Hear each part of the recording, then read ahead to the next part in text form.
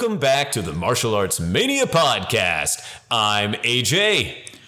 And I'm Gavin, the place you come for all your martial arts needs. All right, yeah, so if you ever were to open up a retail store, you could do your own commercials. Or this would drive customers away. I had a few minutes with the microphone, so I've been trying different voices. All right. That one sounded good before we started recording in my head. It sounded like a good idea in my head, said every serial killer ever. All right, my man. So how are you today? I'm doing well. How about you? How you feeling? A little rough around the edges this morning, but hey, you know what? I'm here. I've canceled before when I've had back pain or something like this. I'm like, I don't want to do it. And it's like, you know what? No, the fans deserve it. And it's funny, actually, we took way too long of a hiatus because we've taken hiatuses before. And then when I jump on our host and I look at our numbers and stuff, we usually still have like quite a bit of regular plays. But this last time when I went to go load our newest episode, we had only had like 5 plays in the last week. And I'm like, holy cannoli, that's unheard of. So our new episode dropped, and even though it's kind of obviously a niche one with, not niche, but like She Shoots Straight, right? A true genre fan film. It's getting good traction. So I'm excited to be back today, excited to make this a regular thing. We love doing this. So thanks to our loyal listeners all around the world. We had so many. We had a lot. We have a lot in Europe. So thank you, all our European friends. We had friends in the UK listening. So thanks. Friends in España. So muchas gracias. We had friends in Germany and Austria. Dankeschön. We did have we had listeners in Belgium and France. So merci.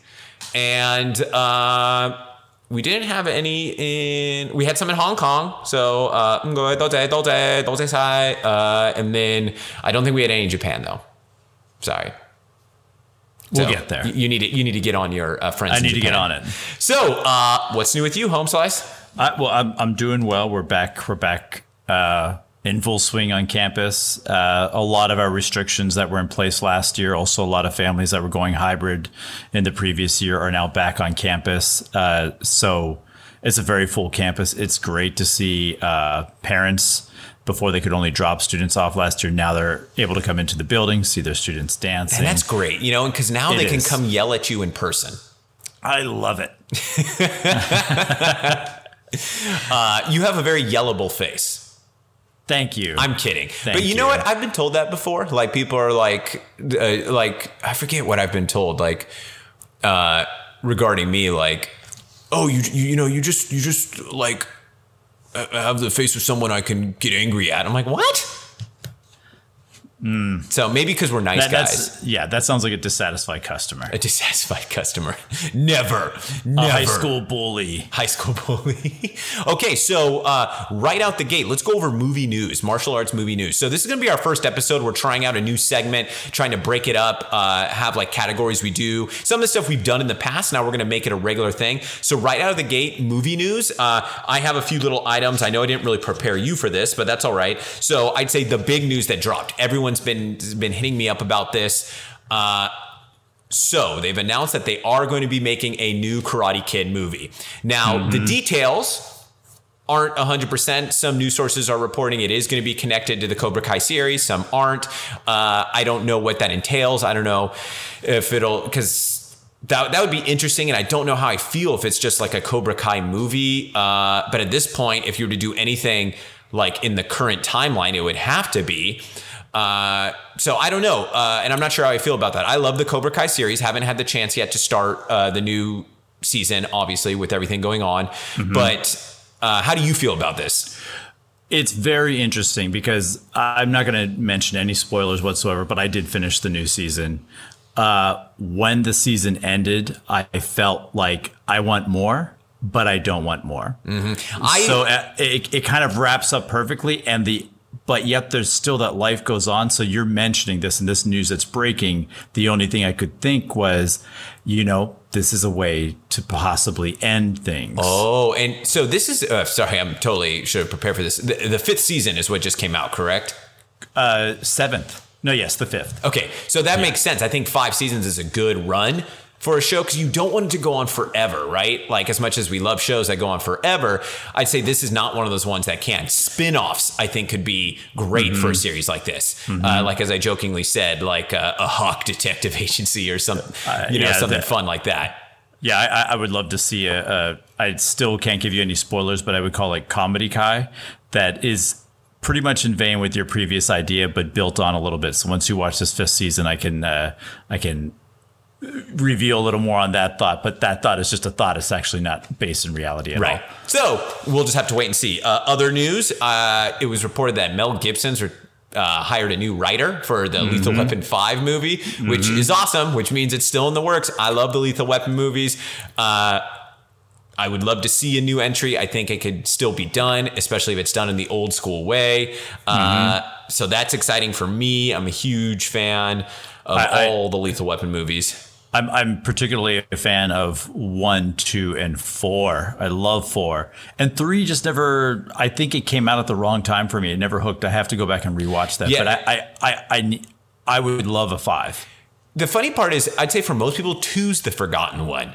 I'd say its main pop culture reference was actually in Family Guy when, God, it was at least like 10 years ago, where I want to say it's like one of the dream episodes, or I forget, where Peter, I think he kills Stewie at the end, right?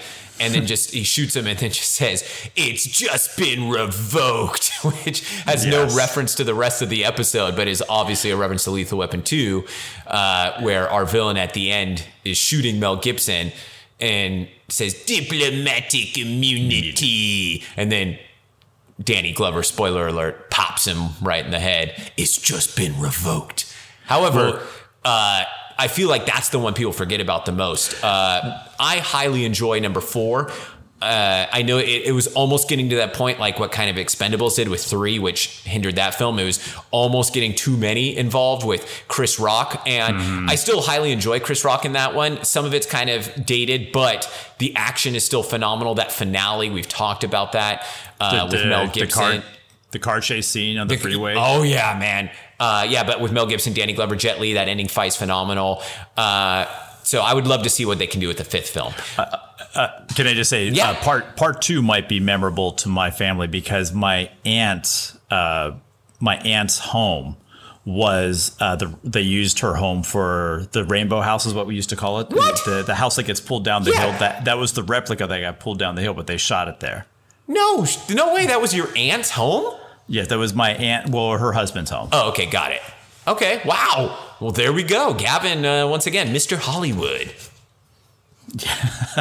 I knew a location. Yeah. All right. And then the last little bit of news I saw that's cool is, so Maria Tran, Vietnamese Australian actress, martial artist, filmmaker, she's going to be doing a new entry to her Tiger Cops series, which is an homage to the 80s, like especially the D&B films. I feel the most. I feel like they're kind of comedy duo martial arts films shot and edited, and especially with some post-production effects to really look like those 80s Hong Kong ones we love. And I feel like they're the best ones in terms of comedy and martial arts. Like, some people have tried to do the straight martial arts. They've been great.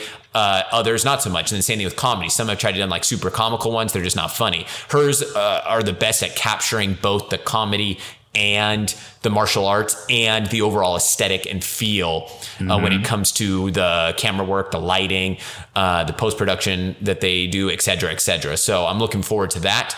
Any other martial arts news you can think of off the top of your head? Off the top of my head, I would say that former martial arts star Jeff Wincot's documentary, Fall, Fight, Shine, actually won the Toronto Film Festival's Best Documentary. Holy that came out cannoli. last week. Yeah. That's big news. It is big news. And it's actually a great film. And I think you might enjoy it in particular because at one point, Jeff Wincott reveals like his training session and his nutrition. He has a letter from his personal trainer. He goes through how he had to measure each item of food he was eating. So this is back in his prime. Back in his prime. So it refers back to that. And there's some still shots and there's some martial arts sequences, I believe, from Martial Law 2 and maybe from Fatal Impact. And then there's some still shots from his time on Open Fire. So like when he was like at his most like flexed. People forget he's like the forgotten physique of the 90s. Because at his peak, he was in pretty damn good shape. I mean, obviously, he didn't say have like the kicking abilities of Gary Daniels or the physique of Gary Daniels, but nobody does because Gary Daniels is a freak of nature. That's not nice. All right. I mean, I wasn't supposed to be disrespectful, but because he works phenomenally hard too, but he's just the freak of nature. Sorry. Like Gary Daniels is just the epitome of physique and martial arts abilities because he's so disciplined. That's what it is. It's extremely disciplined. But yeah, cool. Toronto Film Festival. That's huge. It is huge. Yeah. Shouts out to our man, Mr. Wincott. So any other news? I don't have news. All right. First thing we're going to do, a segment we've done many times before. This is going to be our new regular segment. And it's going to be Let's Try to Stump AJ. So what it's going to be, Gavin's going to have 2 movie quotes, a very easy one, just so I don't look like a complete imbecile when I probably can't get the second one. And so the second quote is going to be a harder one, and I have to try to guess what movie it's from, etc., etc. So are you ready to start? Oh, I'm ready to start. All right, let's start with the easy one. Give it to me, baby. This is an underhanded softball quote. Okay. Your karate's a joke. Let me think. That's going to be Mike Barnes in Karate Kid Part 3. There you go. Excellent. And that's perfect. You know why? Because was it easy? Yes. But would the regular fan maybe necessarily get it? Not necessarily. And maybe they would have been like, oh, it's Karate Kid, but which one? But yeah, Karate Kid Part 3, Mike Barnes. Excellent choice, my friend. Okay, the next one, 2 words. And by the way, if you haven't already listened to our previous episode where we interviewed Mr. Mike Barnes. Yes. Oh, Sean Kanan. Very good. Check that one out and definitely pick up his book. Okay, so our next one. You lose. Oh. It's gonna bounce around in your brain. It's gonna bounce around in any martial arts fan. I know, but I know which one you're doing. Game of Death. No. Well, because what I'm thinking is, you lose, Carl Miller. Which is what he says at the end when he kills Bob Wall. But okay, so just 2 words. And it could possibly be an homage because the actor who's being told this was in films with Bruce Lee, or was in one film. You lose. You got me. It's from another trilogy. It's Missing in Action. 2. Yes, with Mr. Soon Tek O delivering the line. You know what? That ending fight. So here's the deal. All transparency, not a huge fan of the Missing in Action trilogy just because I didn't feel like there was enough martial arts. But that ending fight between Chuck Norris and Soon Tek O, right? Yes, yes. It has some legit fast-paced choreography. Like, is it the most intricate? No, and it's kind of almost like Taekwondo-esque, like one steps, but it's like pom, pom, pom, pom. And it's good. Was like my favorite thing of that trilogy as a kid, watching them. So I definitely need to go back and check that one out. But nice, difficult quote, my man. Yeah, thank you very much. I'll try to stump you again next week. Sounds like a plan. Okay, so now what we are going to do, we are going to go into our episode. So today we're doing it slightly different. We are doing an edition of our Kung Fu Comfort Films. But today it's going to be exclusively Gavin's list. 5 of Gavin's favorite Kung Fu Comfort Films. The movies he goes to when he needs an escape and wants something familiar and comforting. Gavin, are you ready to give us your list? I am ready for the Kung Fu Comfort Films Part 3, Part A. Because we're gonna have to put the spotlight on you someday. Oh yeah, no. Next time's gonna be me. Once again, in full transparency, I didn't have time to put together a list. I've just been very busy with moving into the new house and work.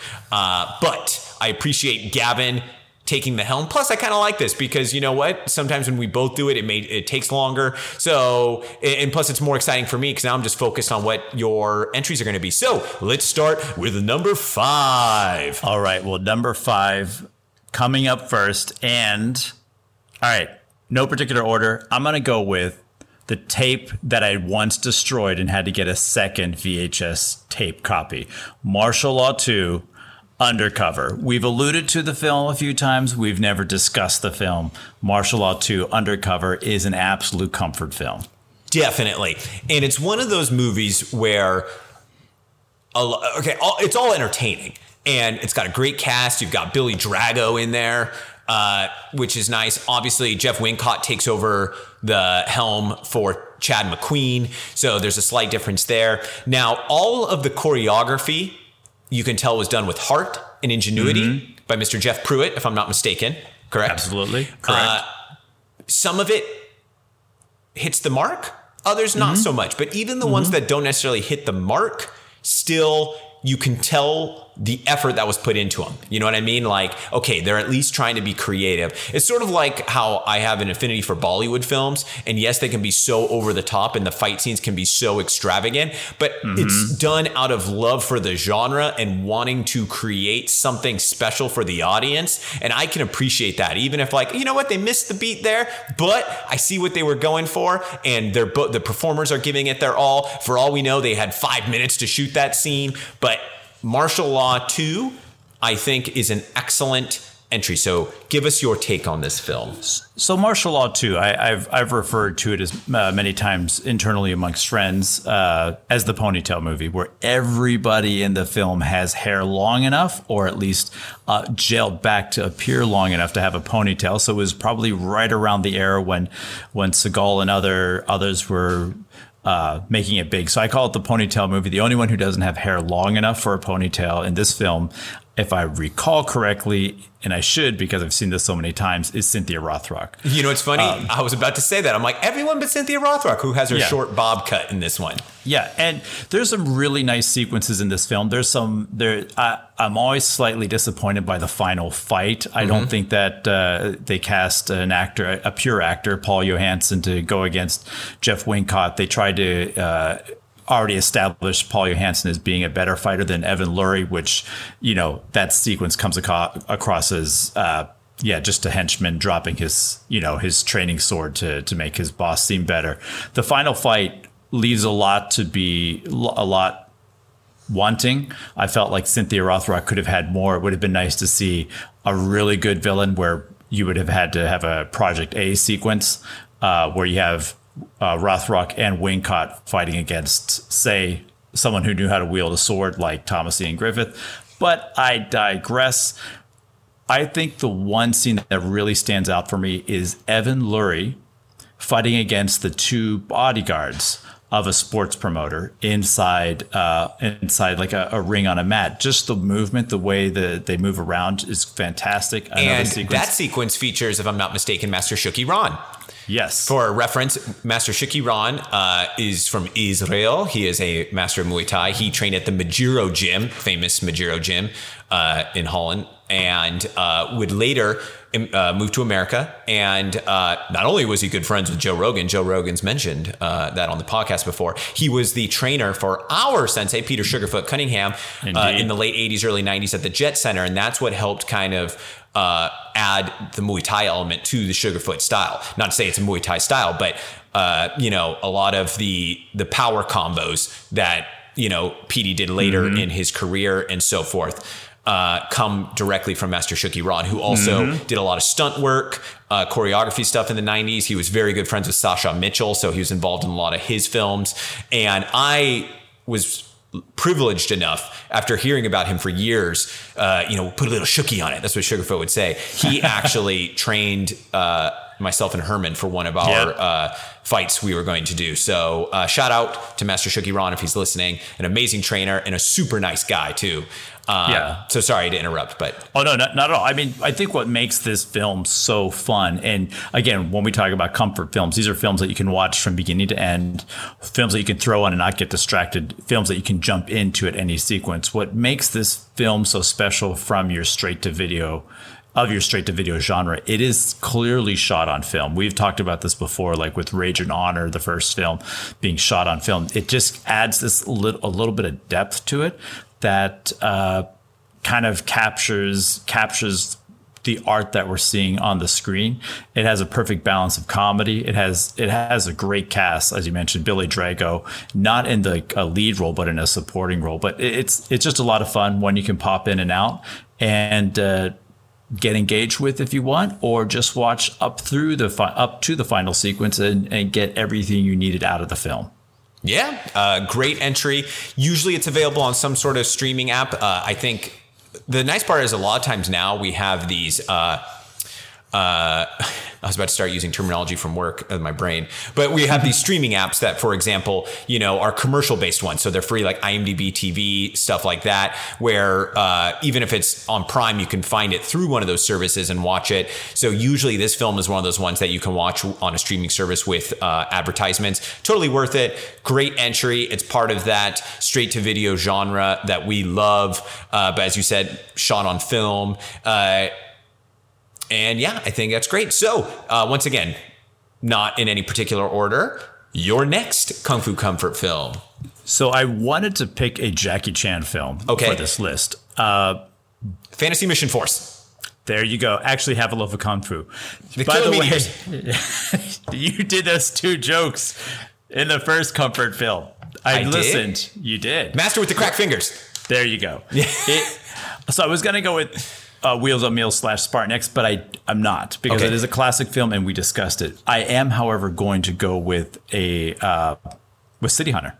Oh, great entry. That's one of my all-time great comfort films. Real quick before you get into it, the one issue is, so I had the Tai Seng video VHS release, which I played to death, which once again has the classic dub. That would have been because it still came out in the 90s, still those usual dubbing artists. When I got it on DVD years later, not a special edition release or anything, just when movies were coming out on DVD, it was that new Fortune Star dub from the early 2000s, mid 2000s, and it's just not the same. I can't watch it with that dub. Nothing against those guys, whoever did it. It's just, it's not the same for me. So I would love for them to do, I think they already have maybe done like a Eureka or 88 Films re-release of it. So I need to check, see if it has the classic dub. And if so, that'll be maybe my next one I order from the UK, because an amazing choice. So let's hear your take on it.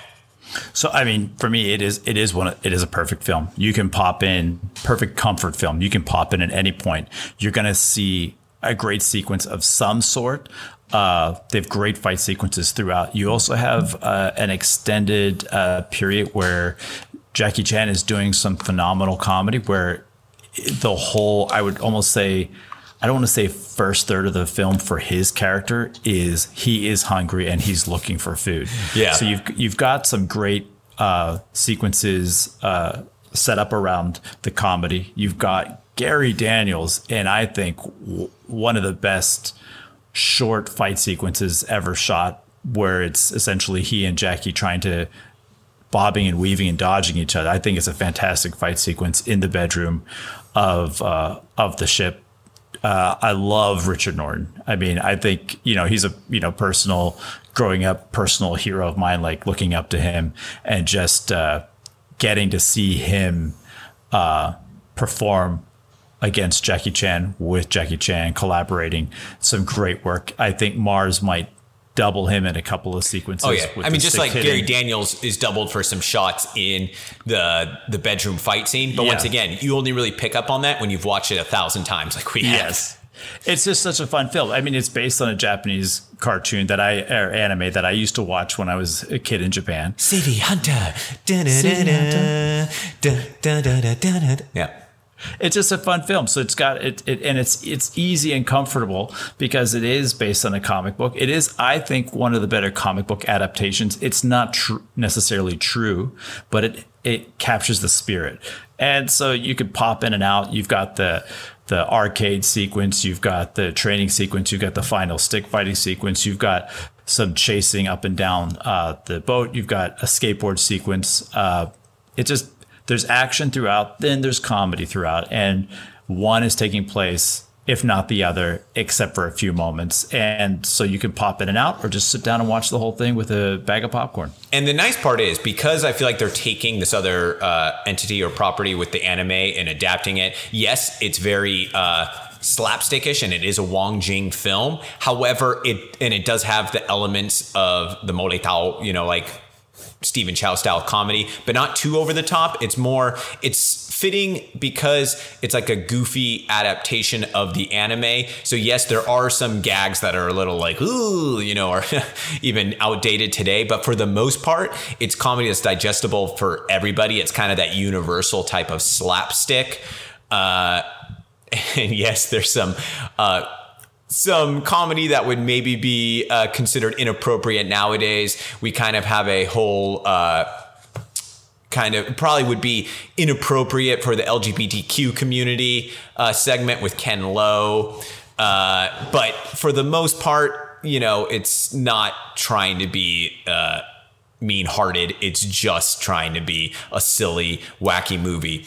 And the martial arts sequences that we get are phenomenal. Yes, they have comical elements throughout them, but they're not sacrificing what the fans of the genre like. So, for example, when we finally get to see Richard Norton fight at the end, spoiler alert, it's like we're made to think he's kind of like a wussy when it comes to fighting. Like, yeah, he'll shoot a gun, but he's like, oh. But then when he does, it's like a light switch. His character suddenly becomes Colonel McDonald, the badass fighter, like it's nothing. And it's such a cool little transition. And they have such an extended cool fight sequence where, yes, there's some doubling going on because there's some intricate like stick work and stunt work, but we get to see Richard Norton really throw down. We get to see Jackie Chan carry most of the comical type stuff. And also Jackie came into this movie per usual in really good shape, which definitely helps with the believability of it. I mean, he's sleeveless for like half the movie too, so he had to be in tip-top shape, especially when you're going against Gary Daniels, who has a whole training sequence in his underwear. As we heard earlier, he's a freak of nature. I mean, come on. But anywho, great entry. Any final thoughts? Yeah, well, it's similar to some other films that I've on our comfort list. I think what makes this film falls within that comfort genre is it throws in everything, including the kitchen sink. It just throws in everything, so you can pop in and out, and that's what the comfort films are for, to be able to pop in and out or just take an afternoon for yourself. Well, that's excellent. I think that's a great entry for your top 5 list. Hey, everybody. Here's my training tip for the day. Want to build a Gary Daniels-like physique? Next time you're doing a traditional strength training program, make sure and do what I call regulated rest periods. That means in between sets, monitoring how long you rest. Now, we need to make sure we rest, but really your rest periods should be anywhere from 1 minute to 2 minutes maximum, depending on the amount of reps you're doing and the amount of weight you are working with. So for example, if you're working in that hypertrophy range, maybe only 1 minute or even 45 seconds rest in between sets. If you're going in that heavier maximal strength area, then you definitely want to make sure and give yourself 90 seconds to 2 minutes. However, the mistake I find most people make is that they rest far too long in between periods. Try this the next time you're doing a strength training routine, and I think you're really going to like the results. Anyway, back to the episode. Okay, so the next one on your list. The next one on my list, so we got 3 more. I'm actually going to go with something that's a little more current, and by current I mean made within this century. Blood and Bone. Ooh, you hinted at that to me yesterday. Or like yesterday, yeah, it was yesterday. It's on Netflix, I'm just saying, but amazing entry, and not to steal your thunder, but in my opinion, in my opinion, the best Michael Jai White film there is. Talking like a straight Michael Jai White film. That's you know what? Black Dynamite is a force of nature on its own, but we'll say straight martial arts film. It's the best action movie he has ever done, and I wish he could have done more films of that caliber. He did a few following that were Michael Jai White films and still enjoyable, like Falcon Rising, but just didn't quite hit the mark like Blood and Bone. And it's a very special movie. So let's hear what you have to say about it. Blood and Bone. So if you're going to show somebody who isn't familiar with martial art films a sequence, hey, here, let me just put on Blood and Bone for you. Let's do the prison sequence. Let's do the first fight sequence, second fight sequence. Let's do that final fight sequence. The film is set up so well that it can be an example for what martial art films are like in this century, particularly the straight to streaming, straight to video. You can just plop it on and you're going to hook someone. You know who else you're going to hook? You're going to hook me. I'm going to watch one sequence and I'm like, I need to see the next sequence. I need to see the next sequence. I can also put it on and I can go around the house, clean the house. I can even maybe get inspired and bust out some weights while this is on. It's really well done. It's tight. And as you said, it is probably the best Michael Jai White film. Straight martial art film, Black Dynamite is a classic to and of itself. But wish we had more. Absolutely. So many of his films are teasers for franchises that never got launched, like Falcon Rising could have turned into something. Black Dynamite was always alluded to. Multiple films could have been made, but Blood and Bone. How badly did you want to see Bone go to the next town? So much. Bone! Because that's what his mama named him. It's a really fun film. And it also, what I like about it, at the end of the day, while it is a comfort film, it does have a slight message and it does adhere to that Bushido way, which we have spoken to before. It's someone who conducted himself with high caliber for whatever reason he was in prison, conducted himself with the highest personal standards throughout his money-making street fights and through the very end sequence when he leaves. I wanted a prequel. That's what I wanted. So we can figure out why. Because I remember he mentions his brother. I had a brother a long time ago. He was in prison, obviously, but he has this, like you said, the super ethical code, Bushido code. He's an honorable, modern day samurai. So I wanted the backstory as to why he was in prison, because I imagine it had something to do with his brother, whether it was like he avenged his brother's death or something along those lines. So that's what I had always hoped for. But at this point, maybe it's a little, the movie was like 10 years ago now. So whether you could make a prequel with Michael Jai White, who's still in phenomenal shape and stuff, but obviously, he doesn't look younger than he did in the original one. So, and I also just want to say the clothes he was wearing, they were so cool. And even the clothes of the guy he fought in the final fight, and I'm sorry I'm blanking on his name. Matt Miller? Thank you very much. I think you're right. He's the extreme martial arts guy, very talented. Oh my. Matt Mullins. Yes. There we go. I would love for them to come back together and work together again. But even the suit that he's wearing while he's fighting, just the film, it's so great. And maybe we'll talk about this film in the future. But as a comfort film, this is a film you can put on, watch from beginning to end, or go in and out. You can watch it out of sequence, in sequence. You're going to get something out of it. Great choice. So now let's go into movie number 3. All right, movie number 3. We've heard me discuss how much I like the Sasha Mitchell kickboxing films 2 through 4, particularly like 3. Almost really love 4. 2's good, but I'm going to mention this one, Kickboxer. Number 1, the first one. Oh! It is an ultimate comfort film. Ultimate, I think that's a great choice. You know what the funny part is? People always ask me, Bloodsport, let's talk about Bloodsport. I have a new coworker that apparently claims to be the largest Jean-Claude Van Damme fan and Bloodsport fan. I'm like, you don't know who you're talking to, buddy. But for me, it's funny because I have literally watched Bloodsport a gazillion times. I had a taped off a TV version that I watched on the regular, just like my Enter the Dragon version, in which I did the same. But if you had DVD copies of both and you asked me which one, if I wanted to put it on as a comfort film, I'm going to actually pick Kickboxer. I feel like simply because I have watched Bloodsport so many times, and I feel like Kickboxer gives us sometimes more of a movie that we can put on and just have comfort. You don't have to be watching 24/7. Bloodsport, the beauty of it is we just have like phenomenal martial arts the whole time, but it's more just like a montage of fight scenes and stuff. I like Kickboxer because it kind of borrows that story arc of a traditional kung fu movie in the sense of like, oh, avenging the family member. Oh, but I have to become a better martial artist. Oh, find a master. Oh, training sequences. Oh, overcome diversity, etc., etc. So I think it's a sleeper one. People love Kickboxer, but it's also one that people forget how inspirational it was for other people. It was a huge inspiration for me. One of the reasons I moved to Thailand to train and fight in Muay Thai. I know it was a huge inspiration for one of my Muay Thai heroes, John Wayne Parr. So yeah, let's hear your take on it. So it's one of these films where you can have it on, you can pop in and out. Like, you want to watch the training sequence. You want to watch Jean-Claude Van Damme pretend he doesn't know how to do splits and then eventually learn how to do splits. You want to watch some comedy elements presented to us by Dennis Chan, right? Chan, yes. His character name is Xian. Thank you. So Dennis Chan as Xian.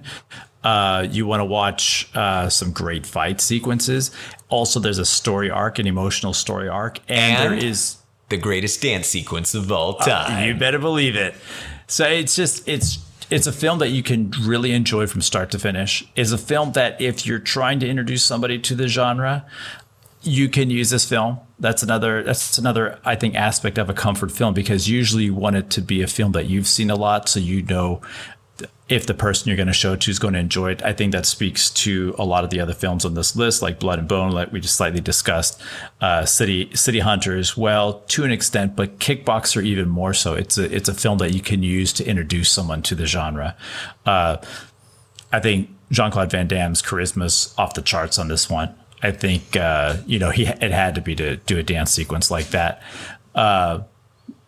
It's just a really good film, start to finish, and great soundtrack too. Very good soundtrack. Yep. And the training sequences, I really, really appreciate the training sequences. Sometimes I'll just watch for that. Sometimes I'll watch for the final fight. Sometimes I'll watch the whole thing. I also a lot of times state it as, Jean-Claude Van Damme is one of the greatest cinematic physiques of all time. And it's maybe one of his best, if not his best physique. It is, because it's a lot more lean and ripped. And a lot of that may have just had to do with shooting in Thailand. A lot of people can attest to this, as can I. You're going to inherently lose weight and so forth when you're shooting in Thailand, just because it's so hot and humid, depending where you are on levels of humidity, but always just hot and humid. So he comes in with a very shredded physique. But once again, and even, yes, choreography, not as intricate. His films weren't necessarily as intricate overall, but we get some phenomenal slow motion sequences and kicks and displays of just awesome martial arts abilities. Agreed. Completely agree. Wow, that was, so far, your list has been fantastic. Oh, thank you very much. I think you are definitely holding this episode up. So we didn't even need my entries. Oh, no. We need your entries. But I will say that this next one is in honor of my sister and also of my former boss and friend, James. Well, not my former friend, but go ahead. Before we get to that episode, here's a fun trivia fact for you. Did you know that Dennis Alexio, who plays Eric Sloan, the brother of Jean-Claude Van Damme's character Kurt Sloan, was actually a real-life, multi-time world heavyweight and light heavyweight kickboxing champion? Now you know. We're back. And by episode, I meant entry. So let's hear it. Your final entry. The final entry that is in honor of my sister Deidre and my former boss, current friend, I said former friend, James, is none other than, and this is a fact, if this is on TV, you're watching it. If this is streaming, you're watching it. Roadhouse. You took the words right out of my mouth. Roadhouse. So I had no idea that James loved Roadhouse.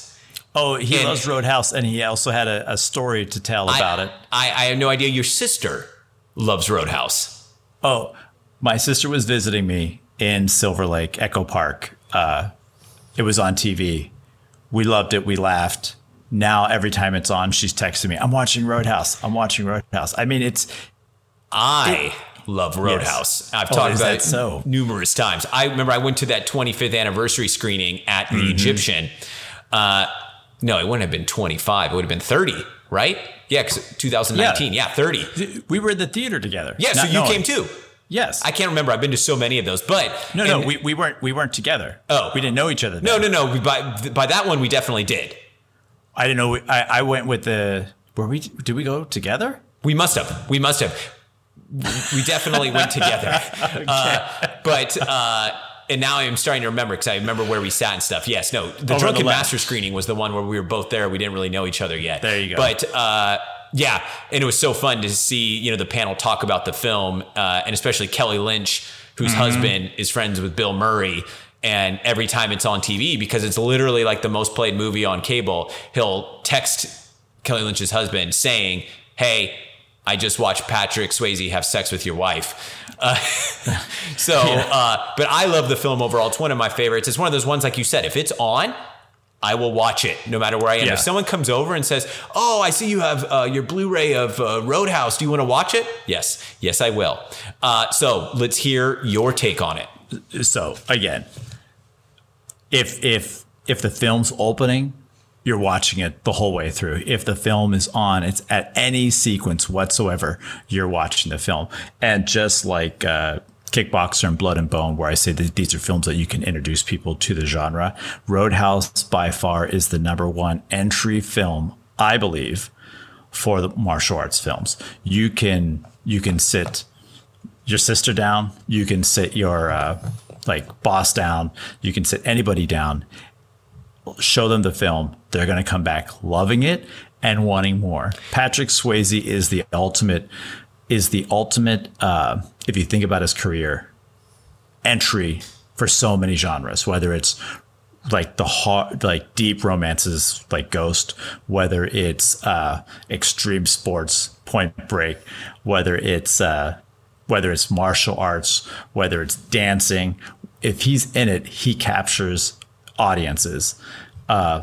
It's also extremely well balanced. I was about to put a different Marshall Teague movie on this list, technically One Riot, One Ranger, but I wasn't going to go with the TV pilot, and I wanted to go with basically what, as I said, like the number one comfort film. You can enter it at any point, and I haven't even mentioned Sam Elliott yet. Right? I mean, it's funny. You talking about this, it came up at my new job this week, and someone mentioned that a client wanted a radio spot read in a Sam Elliott type voice. And then it came up and I mentioned Roadhouse, and everyone's like, "Oh yeah, Roadhouse." I mean, it's a lot of the younger generation even got introduced to it through Family Guy, where Roadhouse, where it was, something Peter was saying. And you mentioned putting on for anybody. If I'm not mistaken, it was a couple months back. I was at my parents' house and my niece was there with my sister, my adult niece. She's 19 years old now, and she had never seen it. And I'm like, it was on there. I'm like, all right, I'm putting it on. And she actually sat there and watched it. The only reason she stopped is like something came up, right? But anybody can be captivated by this film. It's a time capsule of that era, but it's not outdated. It stands the test of time, yet it gives you it's like you're stepping into a time machine to the late 80s and loving every second of it. Well, I think what's amazing about the film and why the film is timeless is he essentially goes to an isolated town that could take place any time in history, from the 1940s even to present day. Mind you, the one question I always have about the film is, how did the Double Deuce become so popular in what appeared to be essentially a hick town? I'll tell you, there's absolutely nothing else to do in that town. So, I mean, it's in all seriousness, this is the kind of thing, if you've ever grown up in a small town, or even a smaller town area like I did, in the Central Valley, like if there's something to do, like everyone's going to go do that one thing. So it actually makes perfect sense because you got a lot of people, you know, especially in that demographic that like to drink, that like to party, you know, and it's the only place to go. There's nothing else. So that's how it became so popular. And you've also got the surrounding towns, like, and even my last 2 years living in Calaveras County up in the mountains / foothills where there's nothing else to do. Like if there is a certain club or bar or restaurant or whatever, everyone's going to go there. You know, there's where my parents, my mom and stepdad lived, you know, even farther up the hill from us, there's this little like brewery restaurant place. Every weekend, that place is packed. Not only that, there's also this bar we ended up never getting the chance to go to right off Highway 4, and literally just mountainous trees. And then right off the highway is this place called Mystic Saloon, which had opened when we like moved up there. Every Friday, Saturday night, that parking lot was full to the brim. And you'd say the same thing. Where are these people coming from? And the funny part is the gym I managed for a year, which was literally what would be 50 minutes away, 50, people from that town would go there on the weekend. They told me, man, yeah, I went up to Mystic Saloon this weekend. It was a hell of a time. So for me, that's my counter argument. That's how it became so popular. A good counter argument. I buy it. Yeah. But essentially, the film is perfect. The film has great fight sequences. I understand there's some fight sequences we don't get to see, but perhaps Vinegar Syndrome, who's re-releasing the film, will include those fight sequences on a DVD release. Now, my question about Vinegar Syndrome is because they're releasing another one that looks really intriguing to me. If I'm not mistaken, though, they don't get the rights to these movies, right? Oh. As far as I know, they just like, because they do actual 2K scans and stuff from the original film print, but I don't know how they get the rights to some of these movies. I don't either. Yeah, I'm not sure. But either which way, that would be interesting. We'll have to wait and find out. But yeah, any closing final thoughts on Roadhouse? You know, what can I say? It's the film that's brought me together with so many people. Yep. And classic one-liners. Like maybe outside of Stallone and Schwarzenegger, the best like one-liner movie of the 80s. Some of them not appropriate to say on this podcast, but fantastic. And obviously, you know, you have great villains, as you mentioned, Marshall Teague, Ben Gazzara, right? And Ben Gazzara made our one of our lists for the top 5. Yeah. And Sam Elliott. Elliott. You taught me just as much as I ever taught you, mijo. Mijo. That's the first time I ever heard mijo. And I was like, what's mijo? Oh. But, okay. So, excellent list, my friend. Very good. So now the final part of our episode before our closing thoughts. We've done this segment before. I'm going to make sure we do it every week. We are going to do our language corner.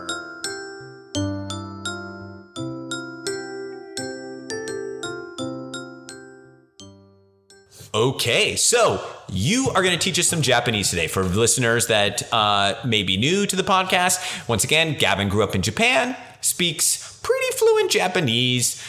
So what are you going to teach us today? Today, I'm going to teach us a term that you would use at the end of a workday, at the end of a workout, at the end of a podcast. Okay. It's the full version is "Otsukare-sama deshita." The shorter version is "Otsukare-sama desu." One more time for me, please. Full version. No, short version. Short version. "Otsukare-sama desu." Otsukare-sama desu.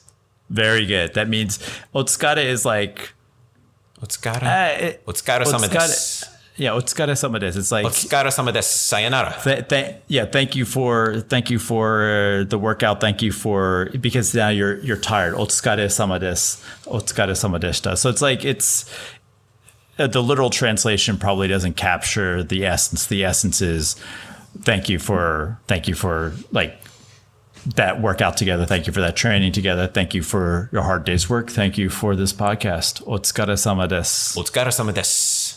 Gavin-san. Otsukare-sama desu. Otsukare-sama desu. Sayonara. Otsukare-sama desu. That's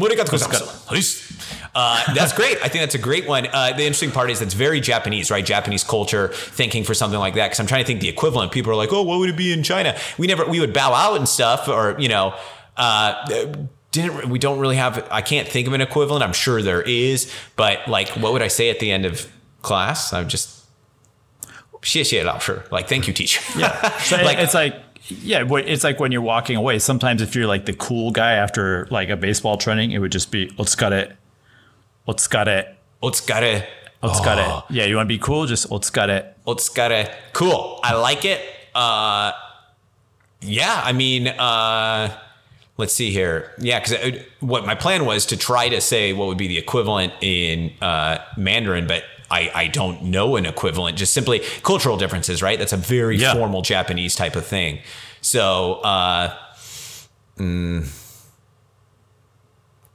can't think of anything. Any questions? I mean, Japanese can get a little nuanced, right? Yeah. And I mean, like you can do literal translations, but it's like once you peel the onion, you realize you've just unveiled another onion to peel.